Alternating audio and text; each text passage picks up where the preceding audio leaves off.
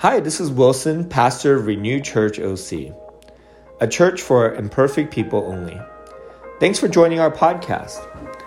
Over the pandemic, a lot of our lives have been reoriented. Whether it's our work, school, friendships, or church, we've become comfortable with a new normal because of COVID. Many of us are asking what church is and how important is it really? Can I be a strong Christian without the church? Or can I go to church in PJs and off a screen for the rest of my life? I hope this series helps you move away from cultural norms and beliefs about church and brings us back into God's word and heart for the local church. Enjoy the sermon. Welcome back, everyone. I hope that you had some fun sharing about your experiences with the Holy Spirit. You know, the church I grew up with, it was like going to 5 or 6 churches theologically because we would swing all over the place from ultra-conservative, everyone should be homeschooled and reading the King James Version of the Bible seminar, to extremely charismatic and going to conferences and retreats that reflected that. And I think for most of us, we have one of those two experiences instead of both, right? You maybe went to a church where it was all about the Holy Spirit, all about prophecy and being slain in the Spirit and experiencing Him emotively. And that was really the crux of the service and small group. That was like the climax of why people went to church and how they experienced God. And then for others of you, you went to a very conservative church where people didn't speak about the Spirit often, and they especially didn't speak about spiritual gifts. Maybe they're sensationalists and they believe that all the gifts ceased at the completion of the Bible. So prophecy, word of knowledge, discernment, tongues, healing were all kind of that early church giving authority to apostles' purpose. But when the Bible came out, we saw those gifts start to diminish or cease. Or maybe you come from a church that's open but cautious. And so they acknowledge the gifts may or may not continue, but they don't emphasize it. And again, they rarely talk about it. You know, as I think about Renewed Church, I want to be different than both of those church experiences. I envision our church being deeply rooted in God's word, primarily preaching through books of the Bible, studying it exegetically, having a rich theology, and then out of knowing God's word and listening to the Spirit, we would exercise spiritual gifts. We would hear the Spirit's words over our own lives and over those around us and be able to speak and share what God's put on our hearts in a really organic way. And just like how we pray for each other, we would share what we're hearing from the Spirit. We would do it in relationship. We would do it knowing each other. We would do it in love as a community. And so we're starting to explore that. And I want our experience of the Spirit to actually come out of a very robust theology about who He is. And so that when we are experiencing Him, we understand that it's out of the truths of Scripture that we're experiencing the Spirit. Or in other words, our experiencing of the Spirit is experiencing what God has said about Him, that they're tied together. So first, I want to talk about the Holy Spirit in the Old Testament. And this is important because the Jews will say, you know, why we're not Christians is because Christians believe in the Spirit and Jesus as God alongside of the Father. But we only believe in one God. So Christians have a Trinitarian view of God, one God in 3 persons, and the Jews reject that.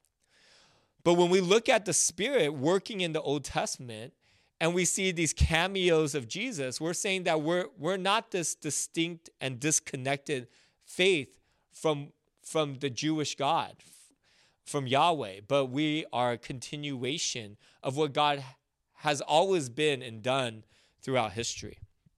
So Jesus Himself in John chapter 3, verse 8, actually describes the Spirit as a wind that blows wherever it wishes. And so when we see wind in the Old Testament, we actually understand that that is the Holy Spirit. And the Holy Spirit is a part of how God moves in these pivotal events of human and history and in the Old Testament. So at creation, we see the Holy Spirit participating with God in creation in Genesis 1:2, where it says the Spirit of God hovered over the waters. And then he has a very explicit role in Genesis 2:7 when God breathed into Adam's nostrils the breath of life. And the breath of life is the Holy Spirit. He is the one that's being breathed into the nostrils of Adam, animating him, giving him a soul, allowing him to have consciousness, giving him life. In another massive event, after God floods the earth with Noah on the ark, it said God made a wind blow over the earth and the flood subsided. And we would say that it is the Spirit that is the wind blowing over the earth, subsiding the flood. And then in the Red Sea, another historic, pivotal event, the Lord drove back the sea with a strong east wind all night. So the Spirit is the east wind driving back the sea, opening it up for the Israelites to pass. So he was always integral in the history of creation and in the nation of Israel.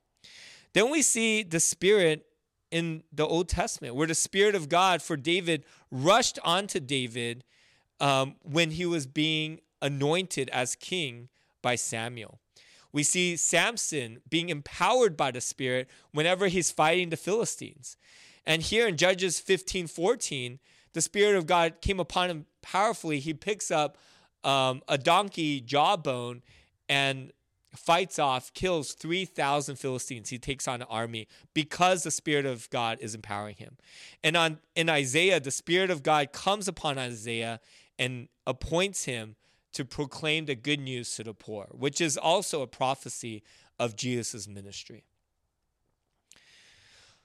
So we understand that the Spirit was always a part of the Old Testament, working in these huge, historic, pivotal events, as well as with the heroes of the Old Testament. But in general, when you think about God in the Old Testament, the primary concept of God is that he is holy, is that he is inapproachable. Like going to God, walking towards God is like walking towards the sun. If we weren't millions of miles apart, it would consume us. So I also want you to hold in your mind this Old Testament accurate view of God, where God introduces himself as holy, and that's how every Jew primarily understands him. In Isaiah chapter 6, when the king died, I saw the Lord high and exalted, seated on the throne, and the train of his robe filled the temple. Above him were seraphim. It's a type of angel or heavenly creature, each with 6 wings. With 2 wings, they covered their faces. With 2, they covered their feet. And with 2, they were flying. And they were calling out to one another, "Holy, holy, holy is the Lord Almighty. The earth is filled with his glory." So Isaiah is brought up to heaven, brought up to the throne room of God. And this is what he's saying. The radiance and glory of the Lord is filling the temple. And you have this interaction with these celestial beings, these perfect beings, mighty, powerful, themselves holy, but trying to press into the holiness of God. And as they're pressing against the holy of God, as they're trying to draw close to them, they're also retreating because of his glory, because of his splendor, because of his holiness. Again, it's like pressing toward the sun and then falling back again. But they want to draw near to him. And as they're doing that, they're worshiping God. They're worshiping God with the wings covering their face because of their holiness. They're worshiping God with their wings covering their feet because of their holiness. And they're just saying, "Holy, holy, holy is the Lord Almighty. The whole earth is filled with his glory." And you get the same imagery in Revelations, meaning that For all of eternity, across time, these angels are trying to move into God's splendor and glory, and yet his holiness is so magnificent that they are also retreating and covering, because it's like walking toward the sun. And then you have Isaiah stepping into this sanctuary, this temple with the angels. And it says, at their voices, the doorposts and the threshold shook, and the temple was filled with smoke. So Isaiah is brought into this celestial moment. And what does he say? He says, woe to me, I cried. I am ruined, for I'm a man of unclean lips, and I live among a people of unclean lips. And my eyes have seen God, the Almighty, the Lord Almighty. This is how the Jews understood what it meant to be in the presence of God. It is horrific and terrifying that Isaiah, one of the greatest prophets of all of Israel, stands before God and he thinks he is going to die. He is saying, I'm ruined. Like, God cursed me by bringing me onto the surface of the sun. There's no way I can stand before God this holy, this glorious. I'm going to melt away because of my sin, right? I'm going to perish. This is a death sentence. Standing before the holiness of God is a death sentence. And at that point, one of the angels that was worshiping God flew over, put hot coal on his hand from the altar, touched the mouth of Isaiah, and said, see, this has torched your lips, and your guilt is taken away. Your sins are atoned for. Basically, Isaiah did not die because God forgave him. It's an involuntary judgment, being before the holiness of God. Your sins will just disintegrate you. And it's because God had mercy on Isaiah that he forgives him. And he's able to hear God call him into ministry. It's an amazing commission from God. But this concept of God's holiness is how he introduces himself to Moses. It's how he introduces himself to the Israelites, where they're too afraid to approach the mountain. And they're like, Moses, you go. Like, there's no one else that will be able to stand in the face of God. Moses says, God, I want to see your face. And he says, if you see me, you'll die. So I'm going to hide you in a cave. You look through the cave, and I'll pass by, and you can see, like, my tail. You can see, like, the glory that's resonating off of me. And that's all you'll be able to contain.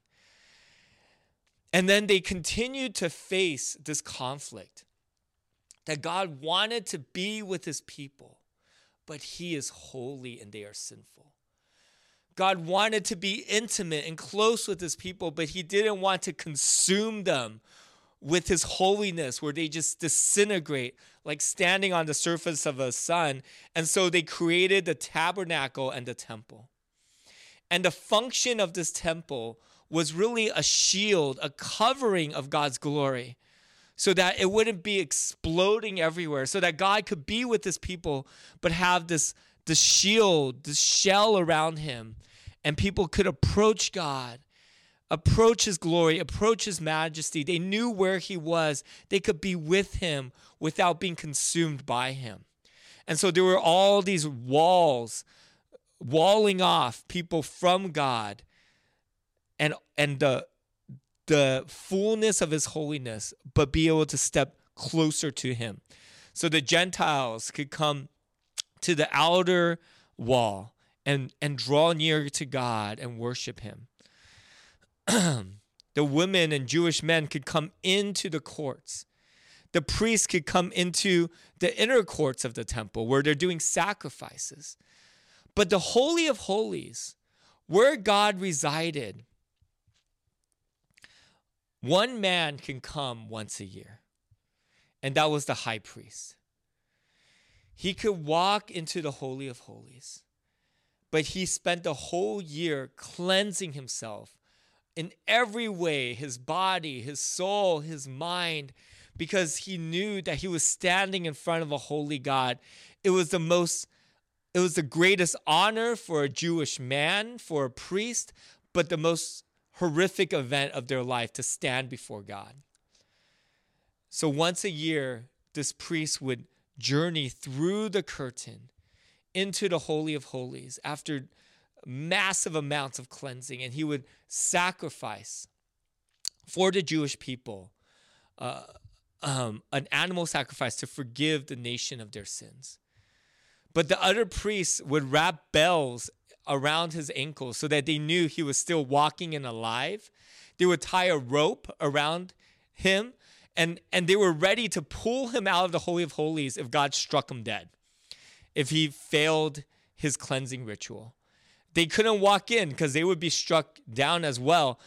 And they understand that that's the cost of being in front of a holy God. You might die. So they entered with the greatest of reverence, fear, but honor to see God. What's really interesting is in Hebrews chapter 8, it says that God reveals this temple, this sanctuary, to Moses that they built as a copy and shadow of what was in heaven. So this temple that God brought Isaiah into, he actually asked Moses and the Israelites to replicate on earth, kind of like a miniature of what the heavenly temple looks like. This throne room in which he resides that no one can enter into. So as we look at this massive curtain, as we think about what it means to approach God, this holy God as a high priest, we then think about what Jesus does. He is the great high priest. And in verse 37, it says, he is the great high priest. And when he dies on the cross, he enters into the Holy of Holies. And instead of bringing a lamb, he himself becomes the Lamb of God. Instead of cleansing himself to walk into God's glory, he himself is God walking into the glory of God. But he also is man, and he represents us, just like the high priest represented Israel in asking God to forgive them. Jesus represents all of humanity by taking on humanity, and then so he represents us because he takes on humanity. He dies for us as the ultimate lamb, and he forgives us. And in that moment, on the cross, as he dies for our sins, representing humanity before the Father, asking for forgiveness, it says in verse 37, with a loud cry, Jesus breathed his last. The curtain of the temple was torn in two from top to bottom. And when the centurion, who stood there in front of Jesus, saw how he died, he said, surely this man was the Son of God. Did you get that? At Jesus' death, he rips the curtain in half. And it's symbolic that now everyone, because of his forgiveness, has access to the throne room of God. Everyone feared touching God. Everyone feared approaching him. Even Isaiah, even the high priest, because of their sin, they couldn't draw near to God. Because of the sin of Israel, God could not draw near to Israel without shields and barriers and protection up. And then Jesus forgives us of our sin. And he says, now you can enter into the Holy of Holies. But even more than that, the Holy Spirit is going to enter you. You're going to be God's temple. You are going to be the Holy of Holies that house God. Don't you know that you yourselves are God's temple and that God's Spirit dwells in your midst? If anyone destroys God's temple, God will destroy that person. For God's temple is sacred, and you together are that temple. In Romans chapter 8, verse 9, it says, if indeed, it says, you, however, are not in the realm of the flesh, but are in the realm of the Spirit. If indeed the Spirit of God lives in you. And if anyone does not have the Spirit of Christ, they do not belong to Christ. There's a lot of great miracles, like the earth being created and Zion and beach volleyball. But then there's like these bigger things, like Jesus dying for our sins, loving us that much that he would die for us. And then I think there's this thing too, where like this a miracle that God himself, who is holy, will live inside of us. That God, who is inapproachable, who angels are like fighting to get closer to, having to shield their eyes, who Isaiah thought would die, he says, I'm going to live in you. That Jesus' forgiveness is so complete, so comprehensive, so deep, so defining that you get to be the Holy of Holies, and I'm going to reside in you. I'm going to live inside of you. I'm going to take residence in you. And that's why John 16, verse 7, Jesus telling his disciples, I'm going to die. I'm going to get crucified. I'm going to leave you. And they are like being shook and crushed. And then he says, I tell you the truth, it is better for me to go away. If I do not go, the helper, the Spirit will not come to you. If I go, I will send him to you. That Jesus is saying that I can actually be more intimate with you than being next to you. That Peter and John had this amazing experience with Jesus next to them, walking next to him, eating next to him, sleeping next to him. But the Spirit is even more intimate than that. He is living inside of us. There's no greater intimacy. I mean, it's kind of mind-blowing, right? It's extremely invasive. Mikey is sitting in front of me. It's like, hey, Mikey, is it okay if I live inside of you? You know, like, is it okay if I live inside of you and know your thoughts and live this life with you? He'd be like, no, thank you. You know, like boundaries, right? Jesus, the Holy Spirit is the most intimate he can be with us without taking over, allowing us to have agency. Like, try to imagine a greater intimacy. I cannot. He is the most intimate he can be with us. And Jesus is saying it's more intimate. The intimate you're experiencing with the Spirit is actually more intimate than I can be sitting next to you in the flesh. It's better for the Spirit to come and for me to go.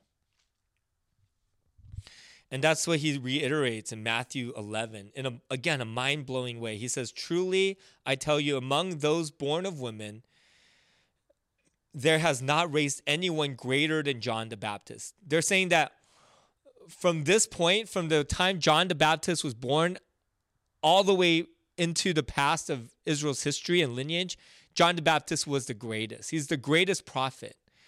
King David wasn't greater than him. Elijah wasn't greater than him. Isaiah wasn't greater than him because he got to usher in the Messiah. He's the greatest. But then Jesus says this, yet whoever is least in the kingdom of God is greater than John the Baptist and all the other prophets, right? That somehow I'm greater than John the Baptist. Mikey is greater than John the Baptist. That's the only two people in the room. You are greater than John the Baptist and Moses and Elijah, because when God empowered or spoke to them, the Spirit was outside of them.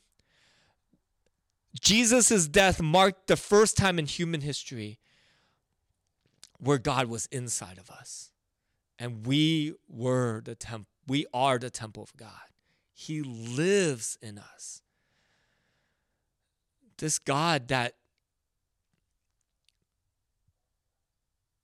the greatest prophet could not approach that was crying out, grieving that this was his moment of death.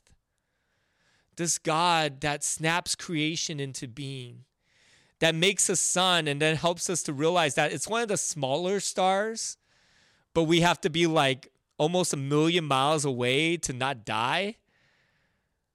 This like cosmic nuclear reactor of holiness and glory lives inside of you. That's how intimate he wants to be with you. And that's the power of Jesus' forgiveness, that he can live in us. We are the Holy of Holies. I had another half of a sermon of 5 other points of what it means to interact with the Spirit. But, when I'm sitting with this talk and these texts, I was just like, I just want you to like walk away being mind blown that God, the God who sits on the throne, has given you his presence and he lives in you. That's his greatest gift to us. He gives us himself in the most intimate, in the closest way.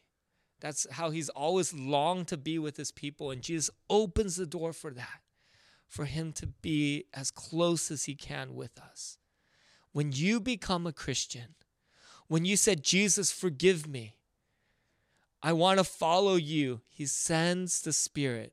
God himself lives inside of you. And you're walking and breathing and being with him all the time. What would happen if we were just more cognizant of this? If we just sat and took moments of the day, took a whole day during the week, our Sabbath day, and just sat with this God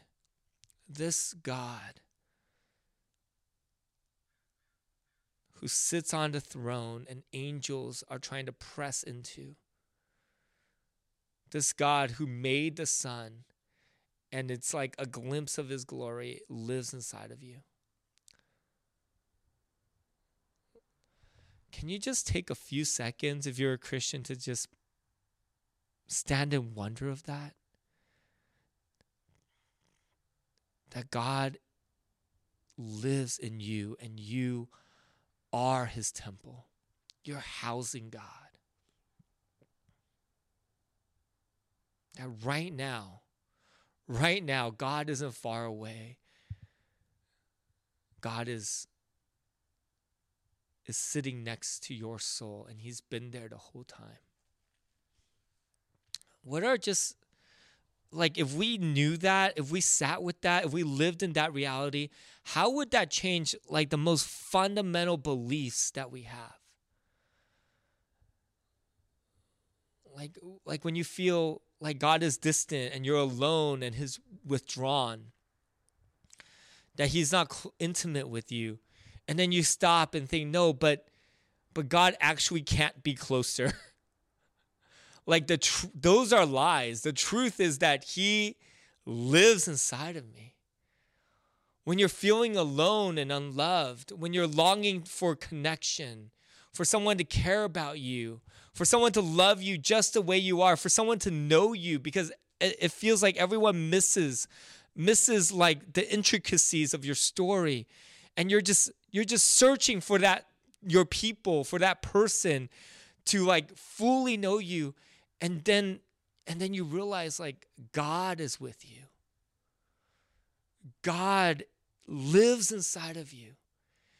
And instead of feeling alone, you can just sit with the Spirit and say, you are with me and you're the best. There's no one like you. I can just be still and be unalone, be with the best being, the greatest being in the universe. He wants to be with me.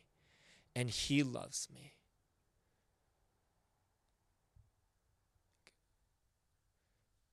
When you're feeling powerless to forgive, powerless against your addiction, powerless against your tendencies, what does it mean to know that God lives inside of us? That the Spirit who had the power to breathe life into humanity, the Spirit that parted the Red Sea, the Spirit that calmed the flood, that power, that same God, that same power lives in us and can give us power over any sin, over any addiction, over any tendency, over any obstacle and challenge, over any circumstance, that we can draw from that power.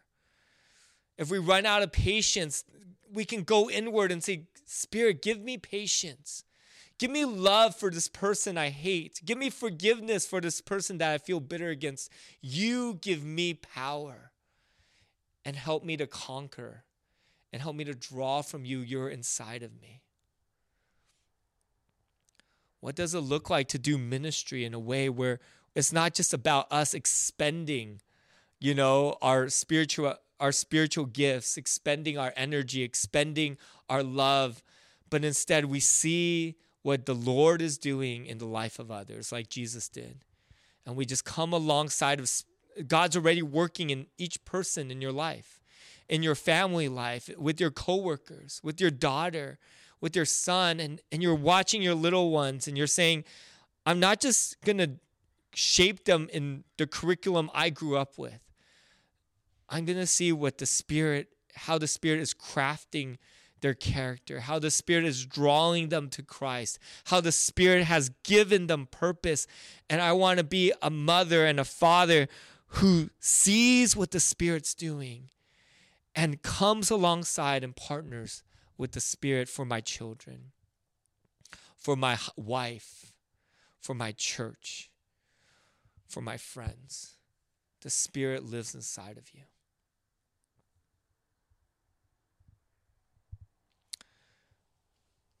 I just hope that this week there would just be so many moments where you just stop.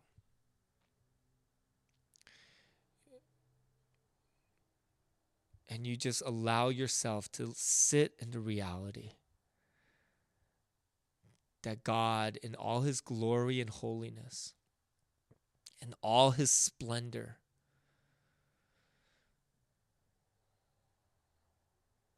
lives inside of you.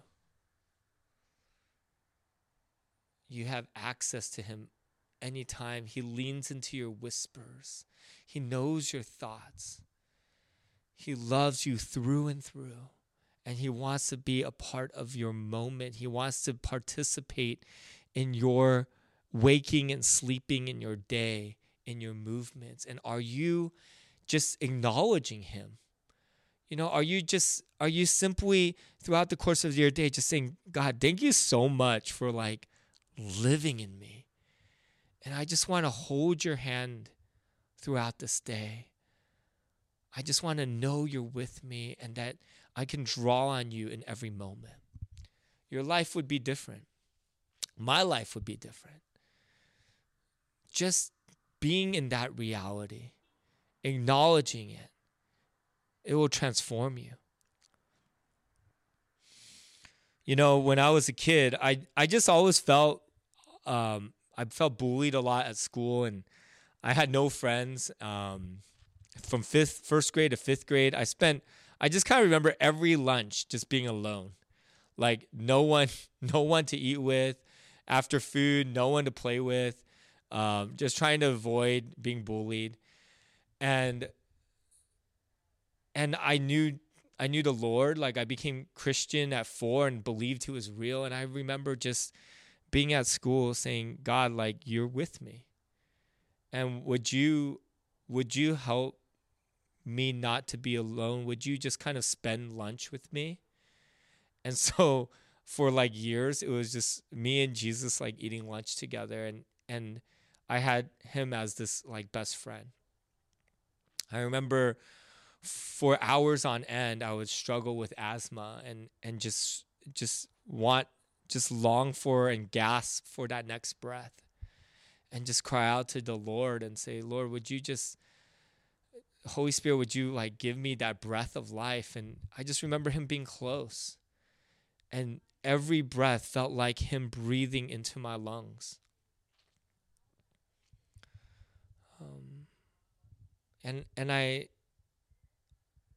I just remember reading God's word every day and him just allowing his word to come alive in me. And man, I just hope that your life can be marked by the Spirit. That you would just, it's the greatest miracle in the universe, him living inside of us. And are we even like operating and cognizant and thinking about that?